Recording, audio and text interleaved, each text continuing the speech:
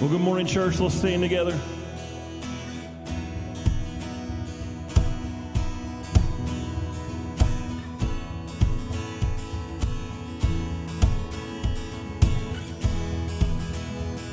Sing, open the eyes.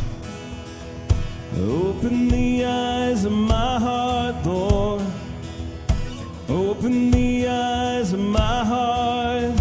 I want to see you. I want to see you. You might know this one. Sing it out again. Open the eyes of my heart, Lord. Open the eyes of my heart. I want to see you. I want to see you. To see you high. To see you high and lifted up, shining in the light of your glory. Pour out your power and love as we sing, holy, holy, holy.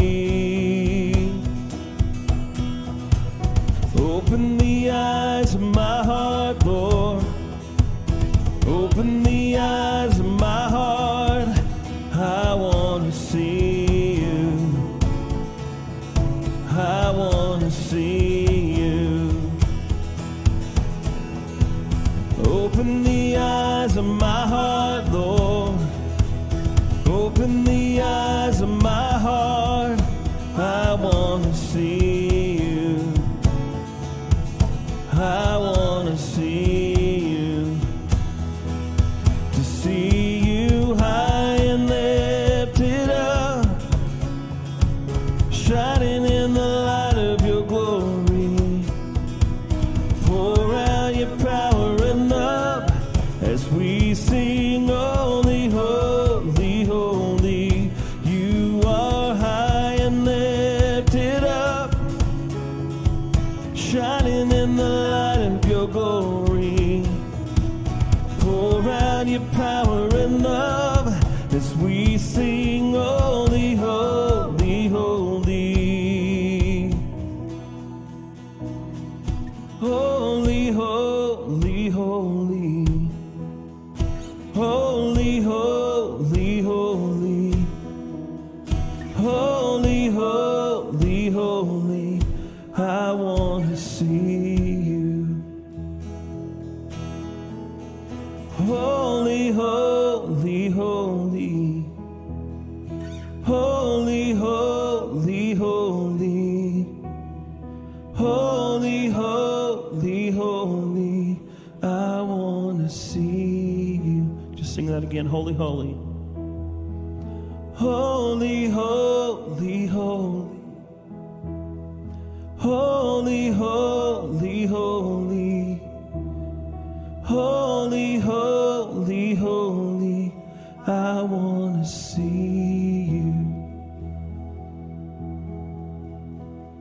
Show us your glory.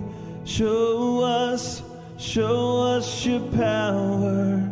Show us your glory, Lord. Show us your glory. Show us your power. Show us your glory, Lord. Come on, sing that again. Show us your glory. Show us your power. Show us your glory, Lord. One more time, show us. Show us your glory. Show us your power. Show us your glory, Lord. Open up the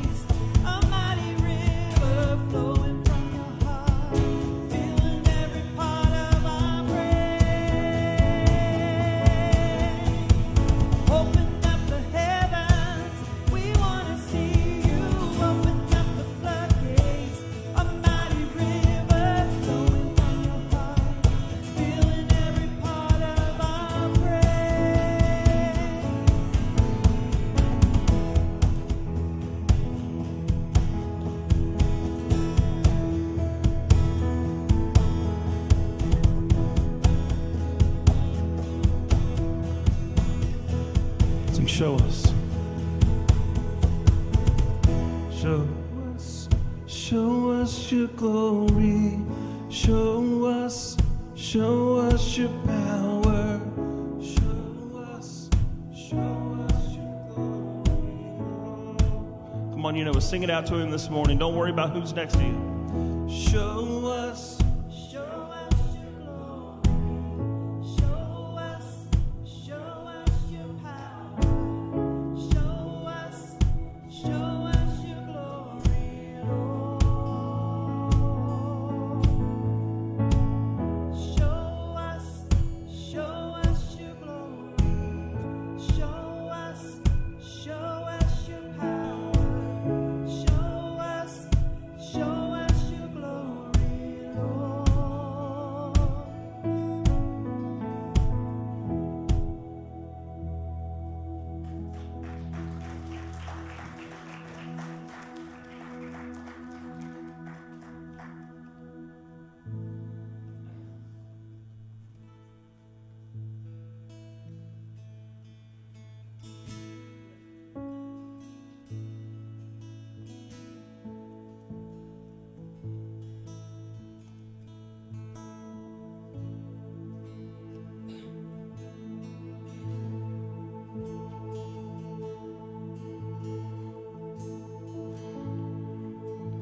The moon and stars, they wept.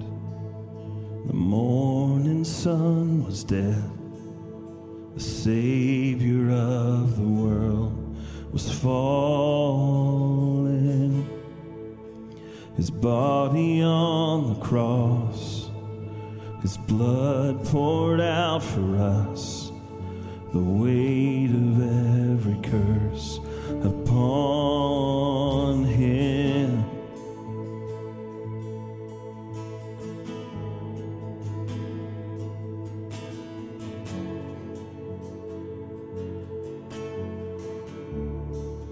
One final breath. One final breath he gave as heaven looked away. The Son of God was laid in darkness. A battle in the grave, a war on death was waged. The power of hell forever broken. The ground began to shake. The stone was rolled away. His perfect love could not be overcome. Now death, where is your sting?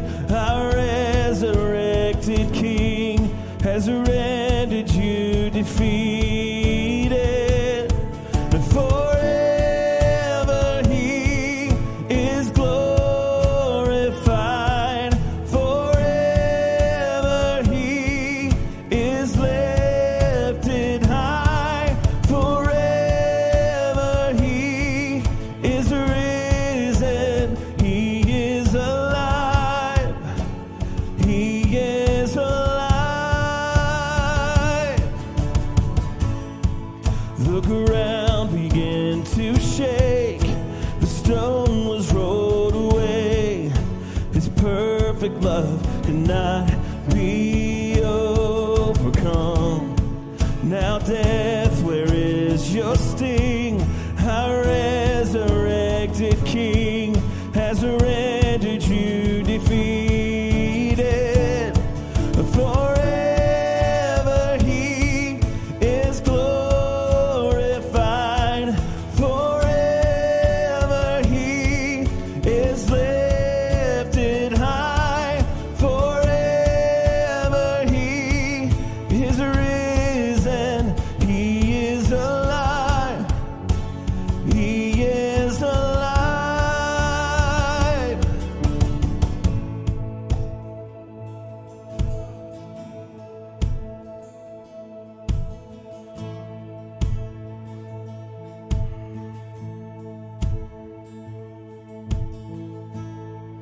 We sing hallelujah.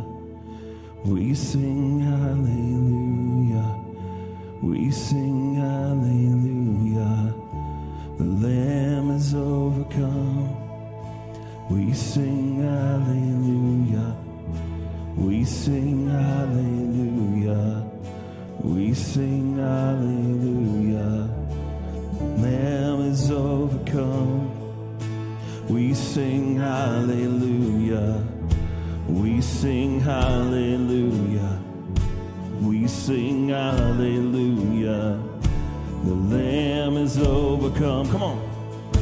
We sing hallelujah. We sing hallelujah. We sing hallelujah. The Lamb is overcome. And we sing hallelujah. We sing hallelujah. We sing hallelujah. The Lamb is overcome. Come on, forever. Forever he is glorified. Forever he is lifted high. Forever he is risen. He is alive. He is alive. And we sing hallelujah. We sing hallelujah. We sing hallelujah. The Lamb is overcome. We sing hallelujah. We sing hallelujah. We sing hallelujah. The Lamb is overcome. We sing hallelujah. We sing hallelujah. We sing hallelujah. Lamb is overcome. We sing hallelujah. We sing hallelujah. We sing hallelujah. The Lamb is overcome.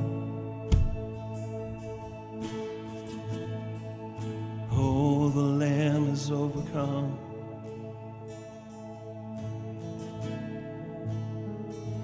Oh, the Lamb has overcome.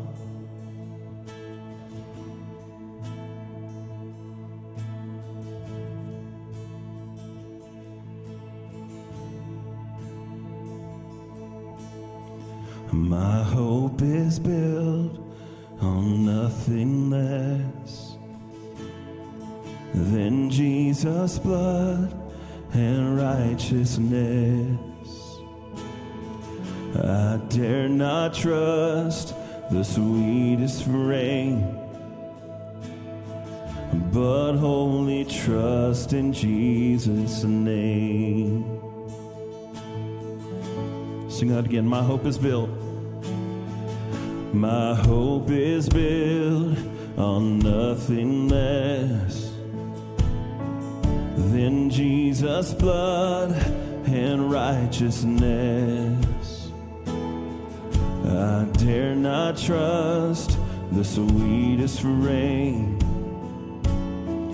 but wholly trust in Jesus' name. I'll just keep it low, sing it out. Christ alone, cornerstone, and weak made strong in the Savior's love. And through the storm, He is Lord, Lord of all. How many know He's Lord of all this morning? Amen? Amen. Come on, when darkness seems to hide His face, I rest on His unchanging grace. In every high and stormy gale, my anchor holds within the veil. My anchor holds within the veil.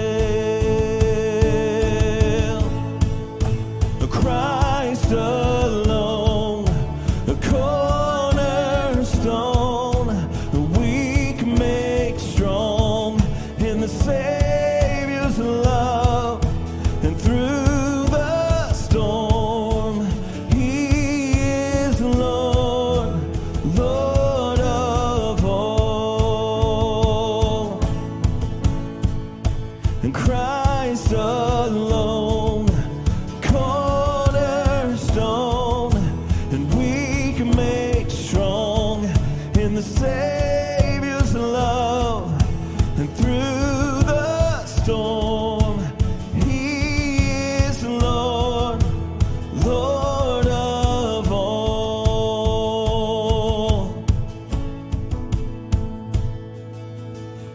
When He shall come with trumpet sound,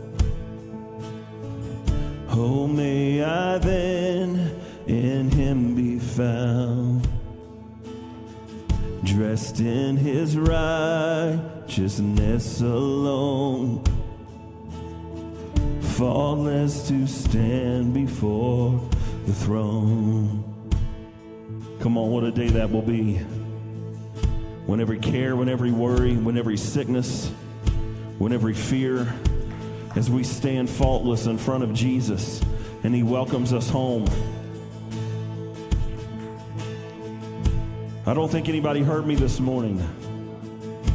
I said when that sickness and that fear and that worry and that disease and everything you struggle with daily is gone and you're standing face to face with Jesus and He says, welcome home. We'll see our cornerstone face to face. And Christ alone, cornerstone, and weak made strong in the Savior's love, and through the storm, He is Lord, Lord of all. And Christ alone, cornerstone, and we can make strong in the Savior's love, and through the storm, He is Lord, Lord of all. Christ alone, cornerstone, weak made strong in the Savior's love, through the storm, He is Lord, Lord of all.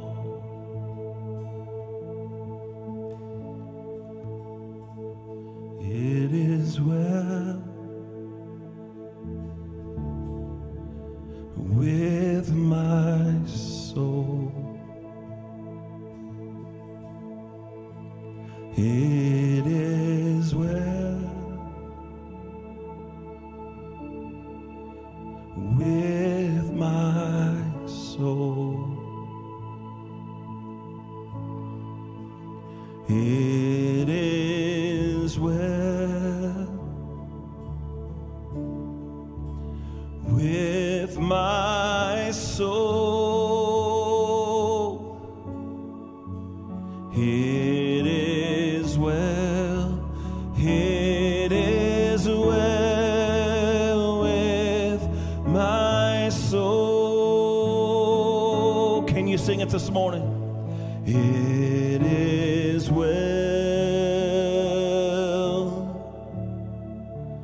with my soul. It is well. You know what, church? Sing it out. With my soul. It is well with my soul.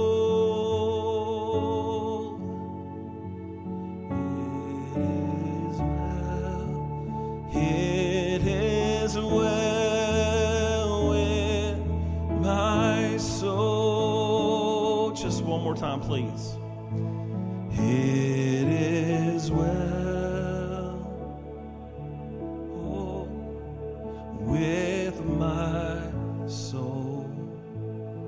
Peace in Jesus' name. It is well with my soul.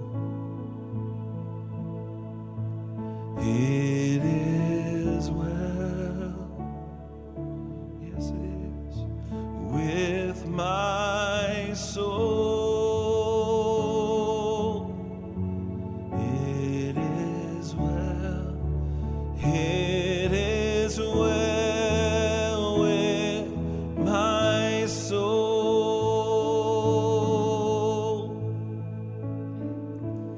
Thank you, Lord, for your peace. Your peace that passes all understanding this morning, that when we take our last breath, it's well with our soul. We'll see Jesus face to face.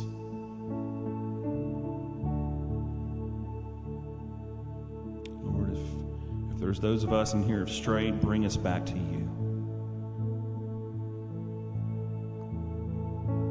Lord, if there's anybody in this place that can't stand here and say, when I take my last breath, I know where I'm going. I know I'll see Jesus. That right now you'll speak to their heart. And when they leave this place today, they will be a completely changed person. That they'll make the greatest decision ever in their life, and the most important one. To make Jesus Christ the Lord and Savior of their lives. Thank you for Jesus. We thank you for the cross. We thank you for the resurrection as we're approaching that time of the season.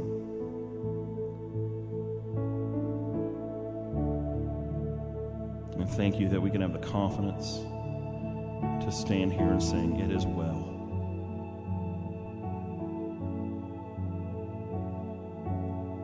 And no matter what chaos is going around us and rumors of war, it is well with our soul.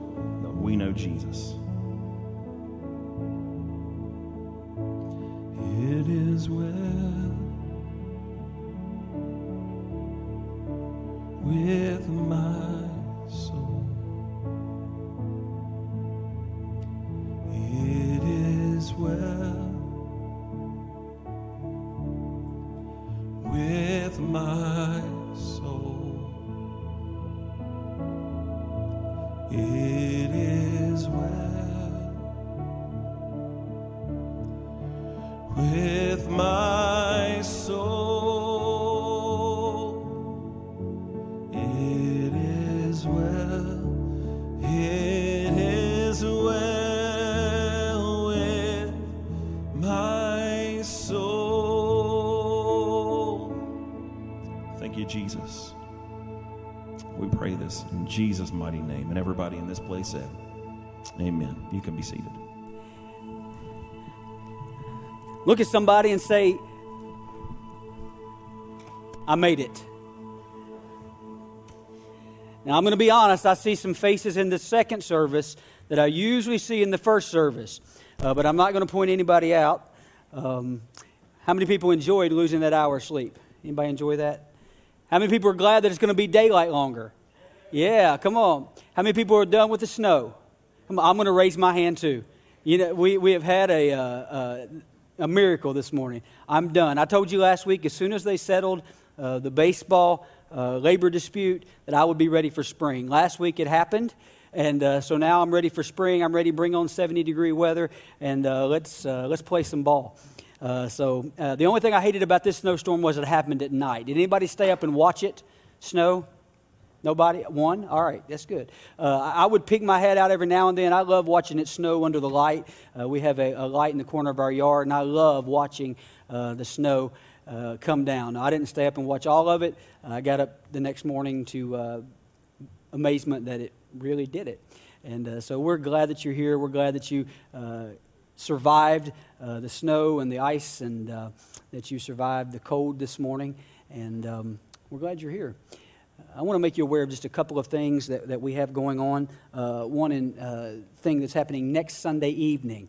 Next Sunday evening, we're going to have a service that's going to be led by our youth. We have our junior church, junior kids church, I guess it would be. They have been practicing, and there's a competition every year in Lexington, or every other year in Lexington.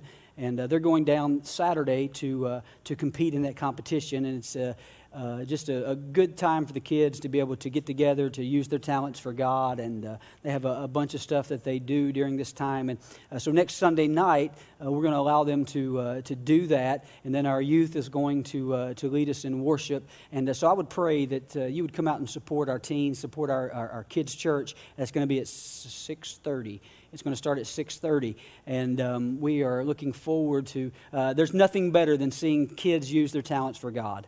And we love every time that we get to do that, and we're excited about that. I want to thank you for being here once again. If you notice on the back of the pew in front of you, there's a QR code. For those of you who are new, that's not to bring up a menu. So that you can select, what I'm going to preach on or anything like that. What that'll do is it'll take you to the Gateway Church lobby, and in that lobby you can do all kinds of things. You can let us know that you're here. If you're a regular, you can check in. If you are a guest, you can just select I'm a guest or I'm new, and it will have you answer 2 or 3 questions just to give us a little basic information and allow us to thank you for being here. If you're a guest, please stop by guest services in the lobby. When you leave here, we've got a gift for you. From that, you can also give prayer requests. Anything that you need to do, you can do from that website. And you can find that using the QR code with your camera on the back of your pew. And you can also give there. And let me take just a moment to say thank you for your giving. We're able to do so much, and it's only through your generosity. We're able to, we look back every year, we look back at what we did in the previous year and who we were able to bless, and we always say we want to be able to do more this year. And last year we did all kinds of things, Thanksgiving, Christmas, back to school, all of these things. And we can only do that and only continue doing that because of your faithfulness. And we want to thank you for your faithfulness and thank you for supporting and joining and partnering with us to be able to reach this community around us. We believe that God put us here in this building, in this community for a reason and for a purpose. And it's because all around us there are people who are in need of help, who are in need of knowing that God loves them, in need of knowing that there's a church that loves them and people that love them. And we're able to do that just through your generosity. I want to take just a moment just to bless the finances and bless everything that God will continue to use us, that what we have come in that we can use to reach people. And thank you for your faithfulness. Father, I come before you this morning. God, I'm so thankful for your faithfulness to us. And God, as we just give back to you a portion of what you've blessed us with, God, I pray that you will allow us to continue to reach out to the community around us. God, that we'll be able to do things and do even more in the coming years so that we will be able to reach out to those who are hurting, those who are lost, those who need to know of your saving power. God, let us be your hands and your feet as we do that. God, I thank you and I pray that you will continue to bless us. And God, as we continue to bless you, in Jesus' name, amen.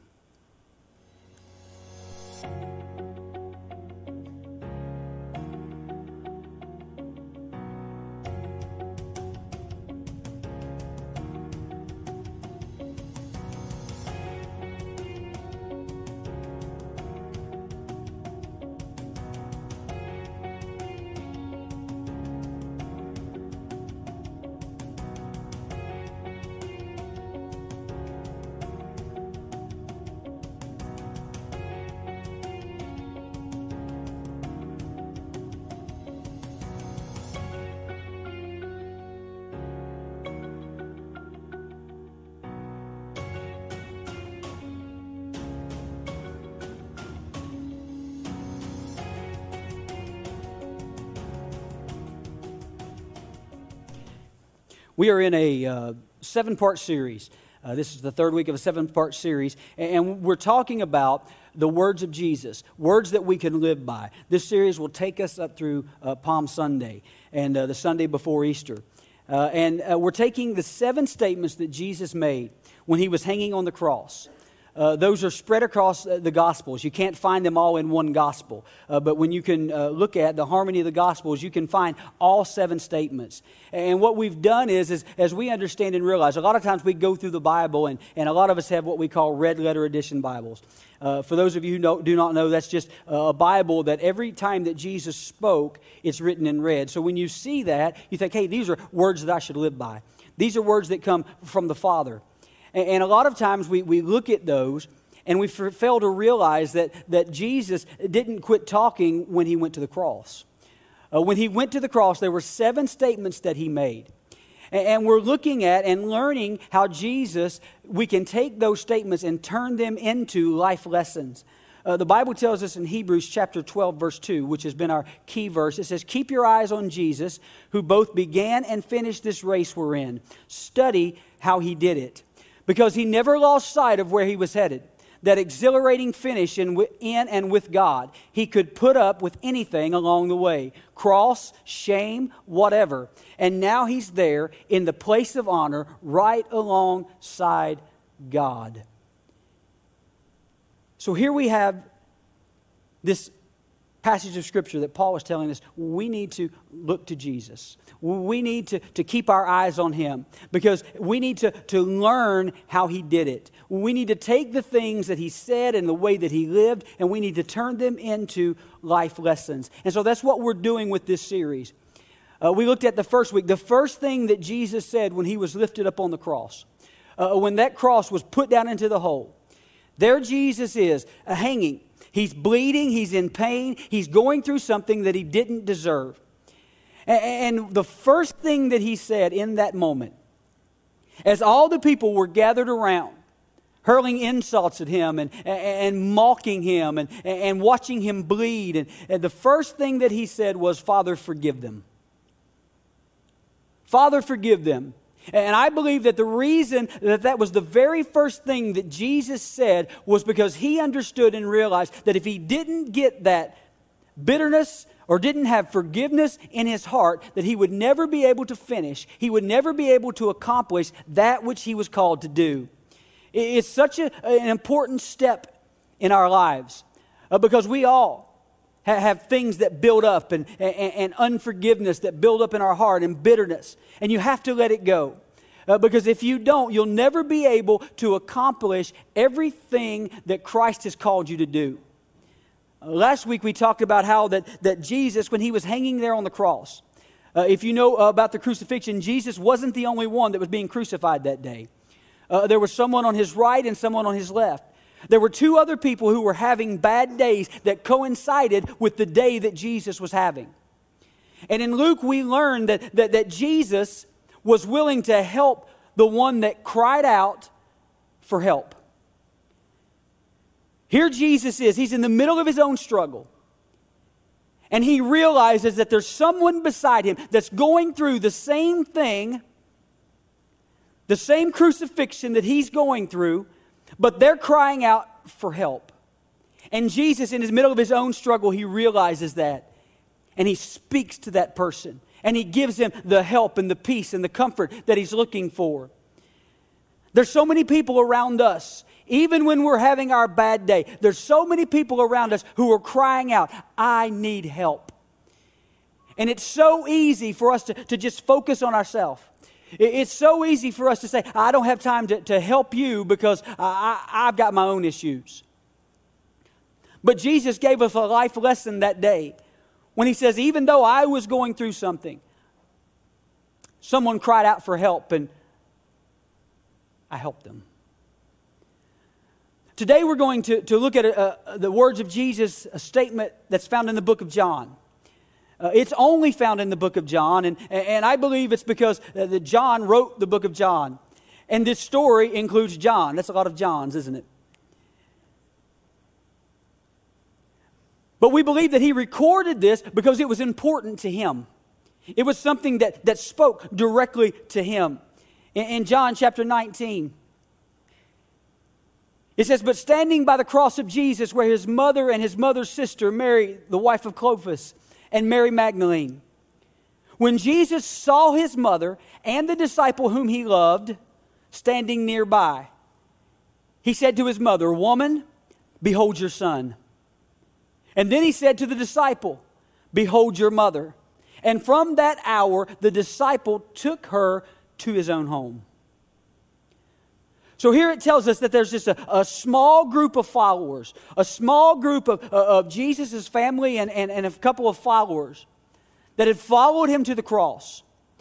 Now we know and realize that the cross wasn't a safe place to be. This wasn't a good time for people to realize that you were connected with Jesus. We know the story of Peter.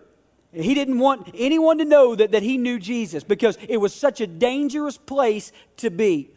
But here they are at the foot of the cross. They're putting their life in danger. And in that moment, while Jesus is hanging on that tree, he's hanging on that cross, he notices and he puts the focus on those who were there near the cross. Now, to me, this is just an amazing statement that Jesus makes. It's amazing to me, thinking about the situation, realizing that he had been arrested, he had been betrayed, he had went through 6 mock trials that were illegal through the middle of the night. He had been beaten, he had been jabbed in the side, he'd had a crown of thorns placed on his head, he had nails driven through his hands and through his feet. And here he is on the cross, suffering all of this pain, all of the trauma, all of the humiliation. He's been stripped of his garment. In that moment, he has the heart to notice and to be concerned about those at the foot of the cross. He has the heart to notice his mom standing there. He looks past all of the things that are going on in his life. And in that moment, we realize that he's not worried about his future, he's worried about theirs. Now, the reason that I find this so amazing is because me personally, if I'm in pain, if I'm going through something, I want the focus to be all on me. Is anybody like that? Nobody? Just me? Now listen, I saw about 4 wives elbow your husband. And if you didn't, wives, you wanted to. I want the focus to be all on me. If I'm sick, I want everybody to know it. If I'm sick, I'm almost daring anyone. Anybody else. Nobody else can be sick while I'm sick. When I had COVID, my worst fear was my wife was going to come down with it at the same time. Because I was scared to death that the focus wouldn't be on me anymore. When I'm sick or I'm going through something, I'm selfish. When I go through pain, I'm selfish. Most people, honestly, are this way, whether you want to admit it or not. But in that moment, we realize that Jesus wasn't. In that moment, Jesus is offering hope and he's offering healing to his mom and to those closest to him. He's concerned about them. And when you see Jesus in this moment, it can teach us something about the way that we should live our lives. And that brings us to what we're going to look at today. Be sure you have taken care of those near you. Be sure that you have taken care of those near you. Many people wound those. Most of the time we wound those who we love when we're going through pain. Because when we're going through pain, when we're going through trauma, we try to transfer that, or we want to transfer that to other people. If we have a bad day, actually let me say it this way, when we have a bad day, because we're all going to have a bad day. I can promise you, all of us, we're going to have a bad day. You may be 5 or you may be 85. You still have the same ability to have the bad day. Now, at 5, it may look a lot different than it does at 85. The pain or the hurt may be different, but it's still real. We could all go down and list the things that have taken place in our lives that have led to bad days. And for many people, when you're having those bad days, many people want to make sure that everyone around them share in that pain. You don't want to be selfish, right? You want to make sure everybody can feel it. You're just waiting. You get in the car and you are hoping somebody cuts you off. You're just praying, God, let somebody do it today. I've got my hand on the horn and I'm ready to go. You're hoping someone crosses your path because you're hoping that coworker comes to you just that one more time. And it's going to be it, baby. The straw that broke the camel's back.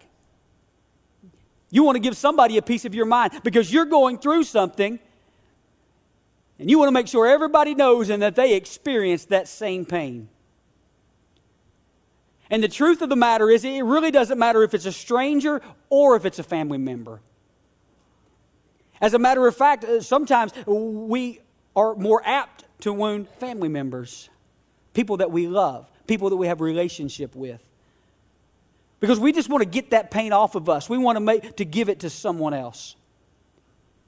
And when this happens, it affects your family. It affects your relationships. It's just a bad deal. But we need to realize that in those moments, there's a God there to help us. There's a God there that gives us what we need to do. He gives us everything that we need. 2 Peter chapter 1, verse 3 says, His divine power has granted to us all things that pertain to life and godliness through the knowledge of Him who called us to His own glory and excellence. He says, everything that you need to live a life pleasing to God has been given to you. Jesus made a way for us to have everything that we need. And we can look to Him and we can know that everything that we need for the life that we're facing, He's given us. We can look at Him and know that we can live life for God and it comes from God. We can live life saying, I want to be a blessing to others. In my bad day, in my bad season, I want to care about those who are near me. In my bad day or in my bad season, I don't want that to transfer that pain or that trauma on those I care about. You say, well, how can I keep from doing that? There's 4 things that we need to do. 4 things we need to do so that we don't take it out on everyone else. The first thing we have to do is we have to identify the real problem. Identify the real problem. Ephesians chapter 6, verse 12 says, For we are not fighting against flesh and blood enemies, but against evil rulers and authorities of the unseen world, against mighty powers in this dark world, and against evil spirits in the heavenly places. When we are in the middle of a bad day or a bad season, we have to understand what's really going on. This verse of Scripture tells us that we have an enemy that we're fighting. We have an enemy that's trying to destroy us. He's trying to destroy our family. He's trying to destroy our relationships. He's trying to divide us. He's trying to take us out. That's what's really going on. And we have to remember, we have to take a step back and we have to identify what the real problem is.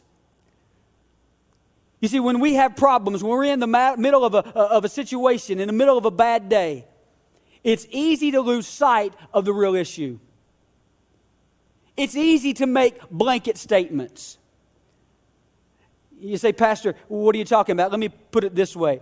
If you have a child and you let him or them pick where to eat 6 out of 7 days, and you've had McDonald's 6 days in a row, and on that 7th day you're thinking, I can't eat another Happy Meal. I can't eat another Big Mac. That special sauce, I just can't handle it today. We're going over here. Your kid gets upset.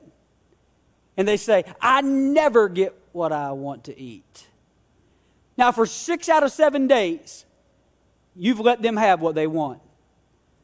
But the minute that they don't get it, they start making blanket statements. You've done it. You say, well, you always do that. or you never do that. We have to identify what the real problem is. We can't just take everything and lump it all together. We have to isolate it. You might be having issues at work. You might be having problems there. But the problem has nothing to do with your spouse or your kids. I tell people all the time, leave your work at work. Don't bring it home. Because what happens is when you're going through something, you take your eyes off what the real problem is. You forget that we're all on the same team. We're all fighting for the same thing. And you begin to transfer those feelings and that trauma to the people who you love. Identify what the real problem is. Second, you have to avoid the pity party. How many people like them a good pity party? Come on. Man, wake up. I know, thank you. We'll call all you bunch of liars to the altar. We all like pity parties. You know, you sing the song, it's my party and I'll cry if I want to. And we get into situations and I've been to a lot of pity parties, and actually I've thrown a lot too. Because they're fun, aren't they? It's my party. It just feels good. It feels good to sit and mope. They're actually not fun. They're not good for you. They're deadly. It's one party that you don't want to throw. It's one party that you shouldn't go to. It's one party that needs to be shut down immediately. Listen, I understand pain is real. I understand that life is tough. Many of you are sitting or listening today that you're in a season right now. And you think, well, Pastor, it's easy for you to say because you don't know what I'm going through. You may be sitting there and really maybe no one knows what you're going through, but I can tell you who does. God does. And there's a powerful verse that he's given us in 1 Peter chapter 5. And it says, casting all your anxieties on him. Why? Because he cares for you. He's the only one that you can truly cast it on. You see, we walk around and we throw ourselves pity parties and we think nobody's got it as bad as us and we carry. And even though it's bad, we hold on to those cares and they end up destroying us. They end up choking the life out of us. That thing will just, all of a sudden, it will just spring up and it chokes the life. Jesus talked about it in the parable of the sower in Matthew chapter 13. And here in 1 Peter, he's saying, listen, don't hang on to them. That word casting, it actually means to violently hurl, not vomit. To violently throw. Casting like you would do, I think you do a fishing rod that way, right? Some fisherman help me. My form's not real good. Never been fishing.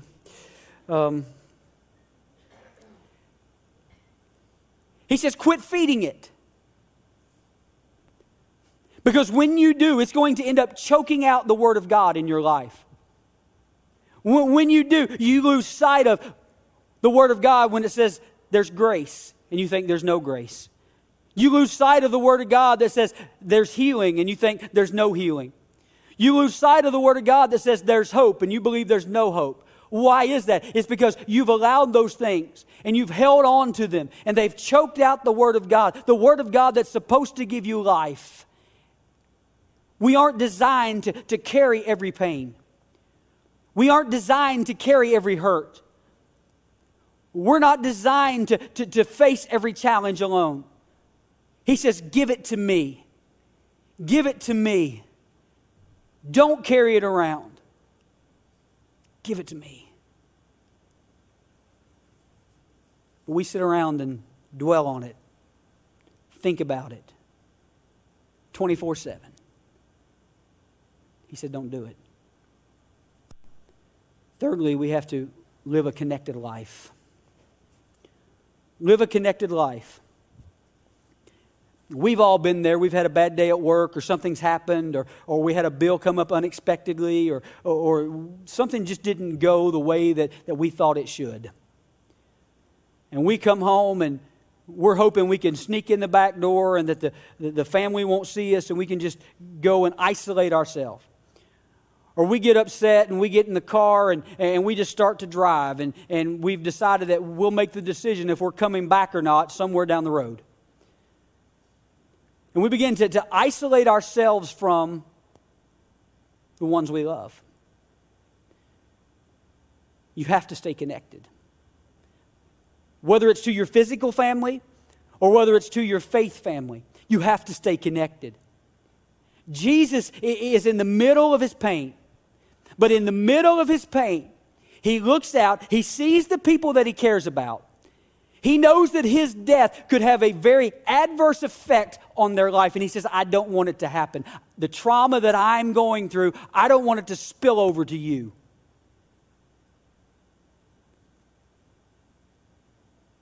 Jesus is in pain, but he's putting people together. A lot of times when we're in a bad season, we shut people out. We become cold. We stop communication. In this moment, he's saying, Mom and John, you need each other. Mom and John, you have to have each other. You need each other to care for each other. He's bringing them together. Now, I love vacations. I love family time. There's nothing like being able to just get away with your family and with friends. But notice in this moment, when Jesus brings them together, this moment takes place at the foot of the cross. This moment takes place right there. And there's no better way to bring family together, to bring relationships together, than connecting with God together. That's one of our passions here. Get connected. Get planted in God's house. Not only connecting to your natural family, but to your faith family. Why? Because there's comfort in community. We talked about it last week. When you're alone, you think I'm the only one. When you're alone, you think I'm the woe is me. I'm the only one going through this. But then when you get connected, when you begin to communicate with those people that you love, you realize, hey, wait a minute. There's other people who are struggling too. You realize, hey, I'm not the only one. You find people that have come through some pain and God has made the difference. It's so important to stay connected. It's so important to stay connected with people and connect through God. Acts chapter 10, verse 1 through 3 says, there was a man named Cornelius who lived in Caesarea, captain of the Italian guard stationed there. He was a thoroughly good man. He had led everyone in his house to live worshipfully before God. He was always helping people in need and had the habit of prayer. It says he had led everyone in his household. They had been connected to each other. They were living as a family, a generous life, and they were praying every day.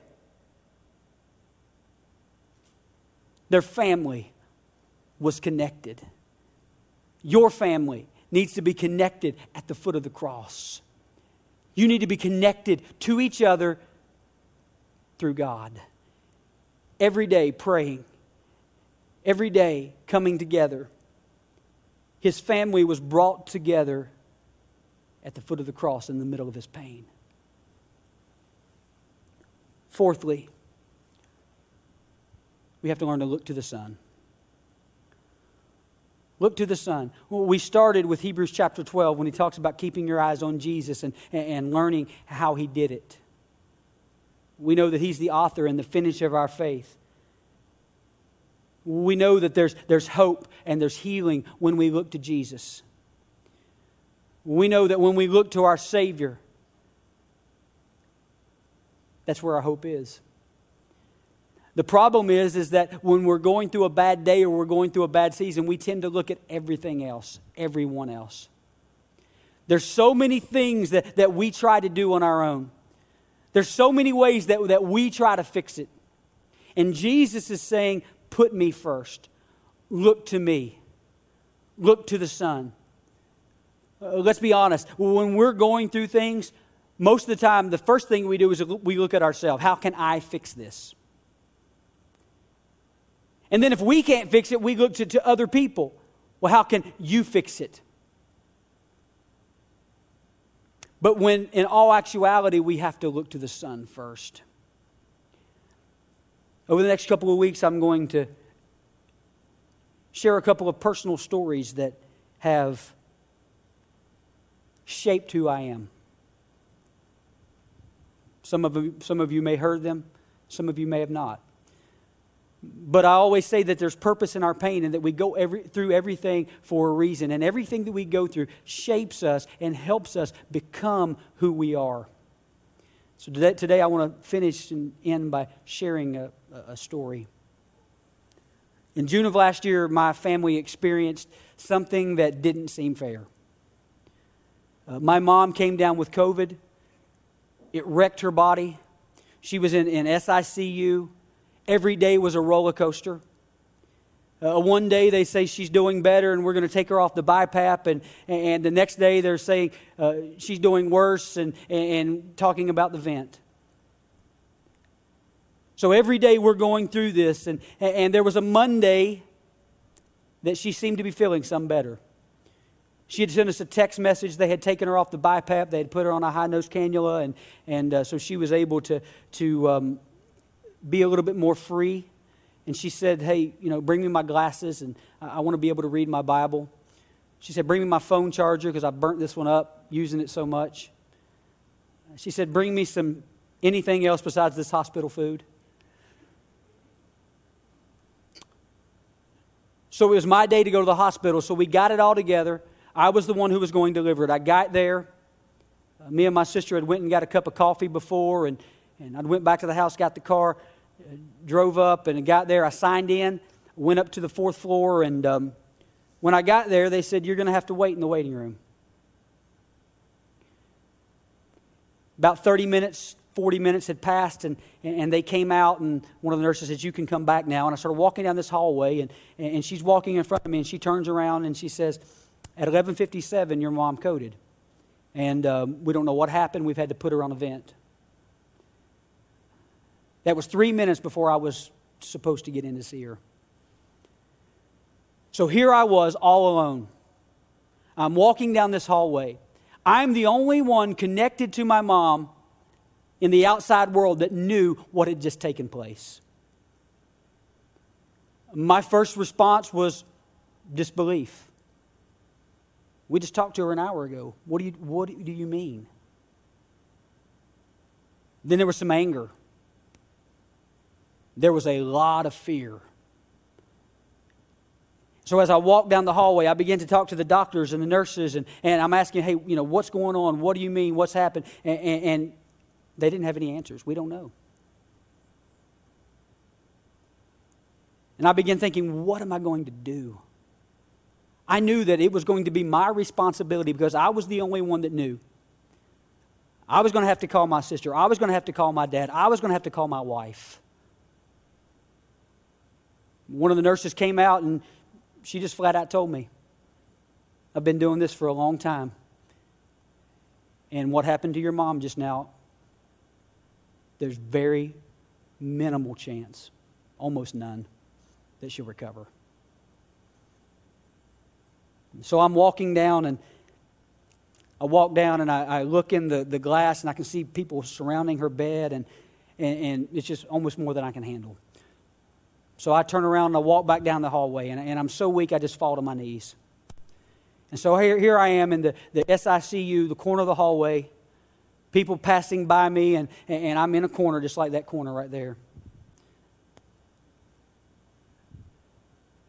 I wasn't in a good place. And I cried out to God. I said, what am I going to do?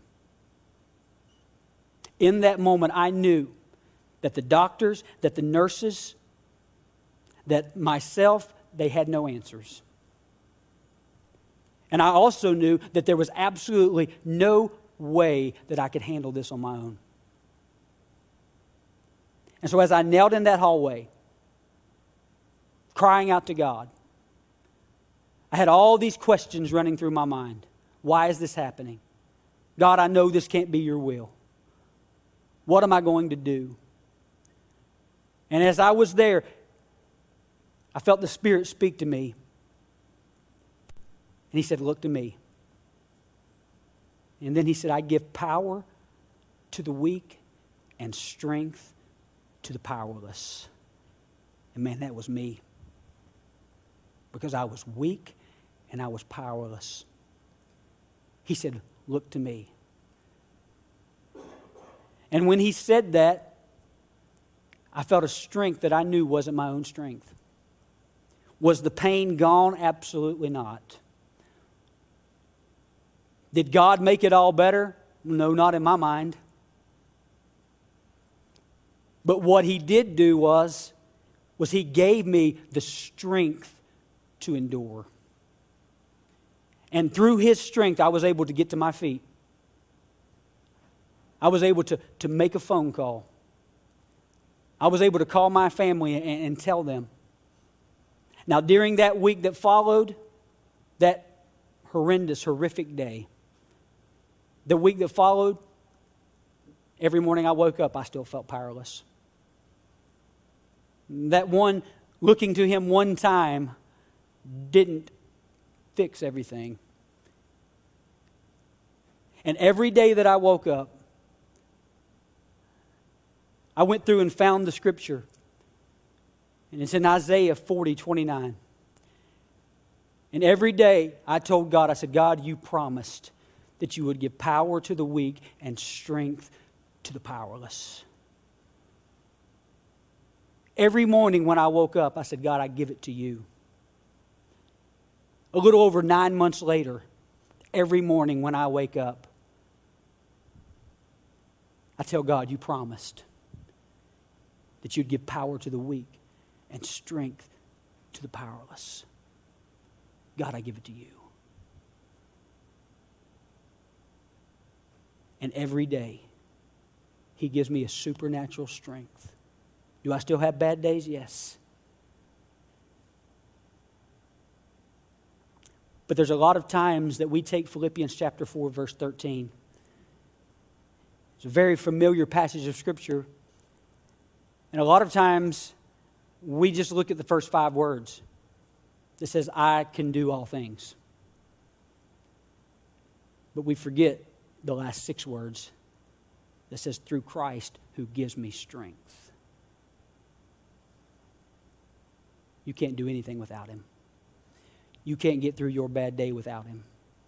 You can't get through your situation without Him. It doesn't matter how smart you are. It doesn't matter everything that you know. It doesn't matter who you know. It's only Him. In that moment, I realized that I have to look to Him. You say, well, you should have known that. You're a pastor. Listen, sometimes it's easy to lose sight of where our power comes from.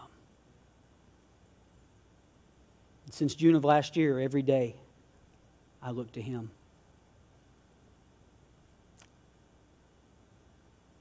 So often when bad days happen, it tears the family apart. So many times when bad days happen, you begin to blame each other and, well, you should have, or I could have, or you could have. Or bad days need to bring you together and realize that you're fighting the same fight. You're serving the same God. You could be sitting here today and you might be in the middle of a tough season. You might be in the middle of a tough season that's affecting every aspect of your life. You've allowed it to affect your family. You've allowed it to affect your relationships with people and with God. You've allowed this bad season to spill over into all areas of your life. This bad season is actually dictating to you what your day is going to look like. If that's the case, I'm begging you today, 4 things. 4 things. Identify the real problem. Identify the real problem. Avoid the pity party. Live a connected life. Look to the Son. Could you put those on the screen for me? I want them to see it. Identify the real problem. Avoid the pity party. Live a connected life. And look to the Son. When we begin to do that, things will change. When we begin to see that in life, things will change. When we realize that we have an enemy that's fighting against us. The problem is not your worker, your co-worker. It's not your boss. It's not your spouse. It's the enemy. He's trying to take you out. He's trying to destroy you. Realize that you can't dwell on it. You can't sit around and linger and think about it, and you need to give it to God. Don't isolate yourself. Live a connected life. And last, most importantly, look to the Son. I'm going to ask you to stand right where you are.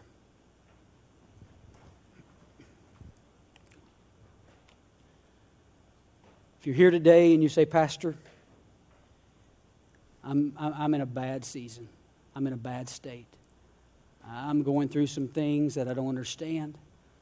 Some things that have really messed me up. They've caused me to disconnect from people. They've caused me to not allow God to really work in my life. They've caused me to shut everyone out, taking it out on everyone else. I want you to know that God sees right where you are. And He's saying, don't carry it around. Give it to me. He's saying, the battle's not yours. It's mine.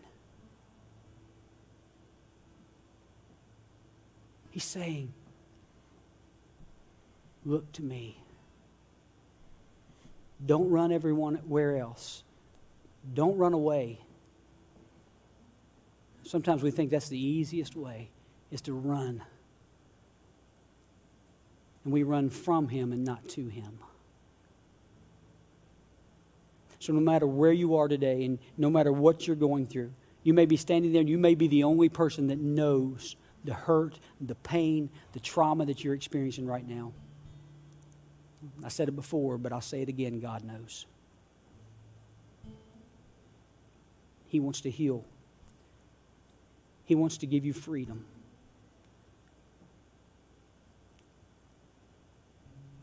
But only you have the power to give it to Him. If I could look around this room today and know what some of you are going through, I would love to be able to just come and to take it and to throw it to God. Leave it at His feet, but I can't. All I can do is tell you through personal experience what a difference it made in my life. But I can't do it for you. But I can promise you that if you'll do it, you could leave here freer than you were when you came in. You may be here and you may not know Christ. You may say, I don't know this Christ that you're talking about. The one that tells me I can cast my care on Him. As Pastor Nick said, it's as simple as asking Him to come into your life to forgive you, to be the Lord and Savior, to lead and guide and direct you. It's that simple. And then all those things you give to Him. You say, I'm not going to carry Him anymore. With every head bowed, would there be someone here today that just says, Pastor, that's me. I'm not going to thank you. I'm not going to embarrass you. I'm not going to call you out. That's me. And by doing that, what you're saying is I can't carry this alone. I can't carry it alone. By doing that, you're allowing, thank you. You're allowing me to know, and more importantly, you're allowing God to know I want to give this to you. Just in a moment, we're going to pray.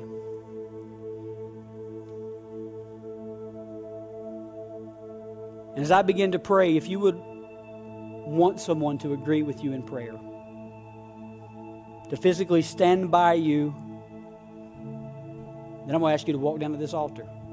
We don't always give an altar call like this, but I believe today that there are some people that need to know that you're not alone.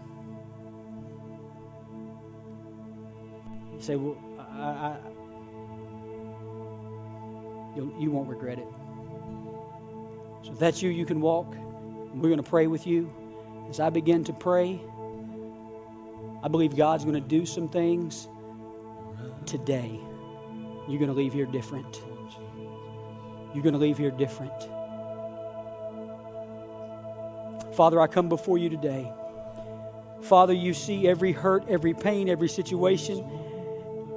God, you see what we're all going through. God, we understand and we know that you have never promised us that life would be easy. But God, you did promise us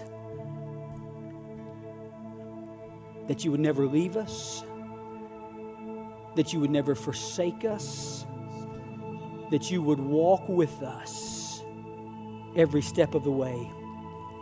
And God, Father, I give it to you today. God, for all of those here that are struggling, that are going through situations, God, allow us to see and to know and to realize that we cannot do it on our own. Father, give us the ability to just let it go. Father, we give it to you this morning. God, you see every hurt. You see every situation.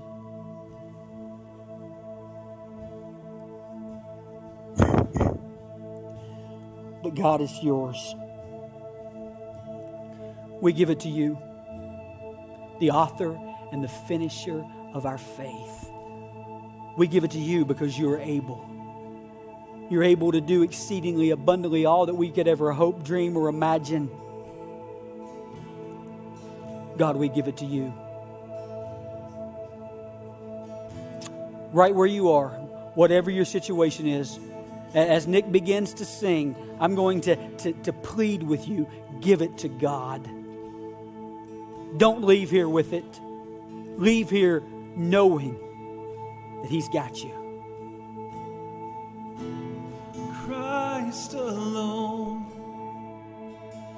cornerstone, and we can make strong in the Savior's love, and through the storm, and He is Lord, Lord of all. And Christ alone, and cornerstone, and we can make strong in the Savior's love, and through the storm, He is Lord, Lord of all.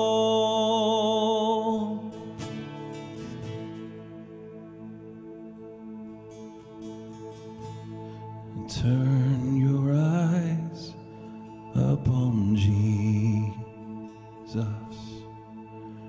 Look full in His wonderful face, and the things of earth will grow strangely dim in the light of His glory and grace. Turn your eyes upon Jesus. Look full in His wonderful face, and the things of earth will grow strangely dim in the light of His glory and grace. When you look to the Son, your problems don't seem so big. When you look to Him, you know that He's bigger than anything that you're facing or anything that you're up against. And I pray that God spoke to you today. And I pray that you leave here knowing that you don't have to face it or fight it alone. Don't take it out on other people. Connect with your family and with your faith family. And allow them to know that you're depending on them and you're depending on God. We love you. Thank you for being here. If God did something in your life, find somebody and let them know. He says we are overcomers by the word of our testimony. If you need prayer, find somebody and let them know that they can be praying for you. Have a great week. Don't forget life groups. We have one about every night. You can see those on the blackboard outside or downstairs in the cafe. Have a great Sunday.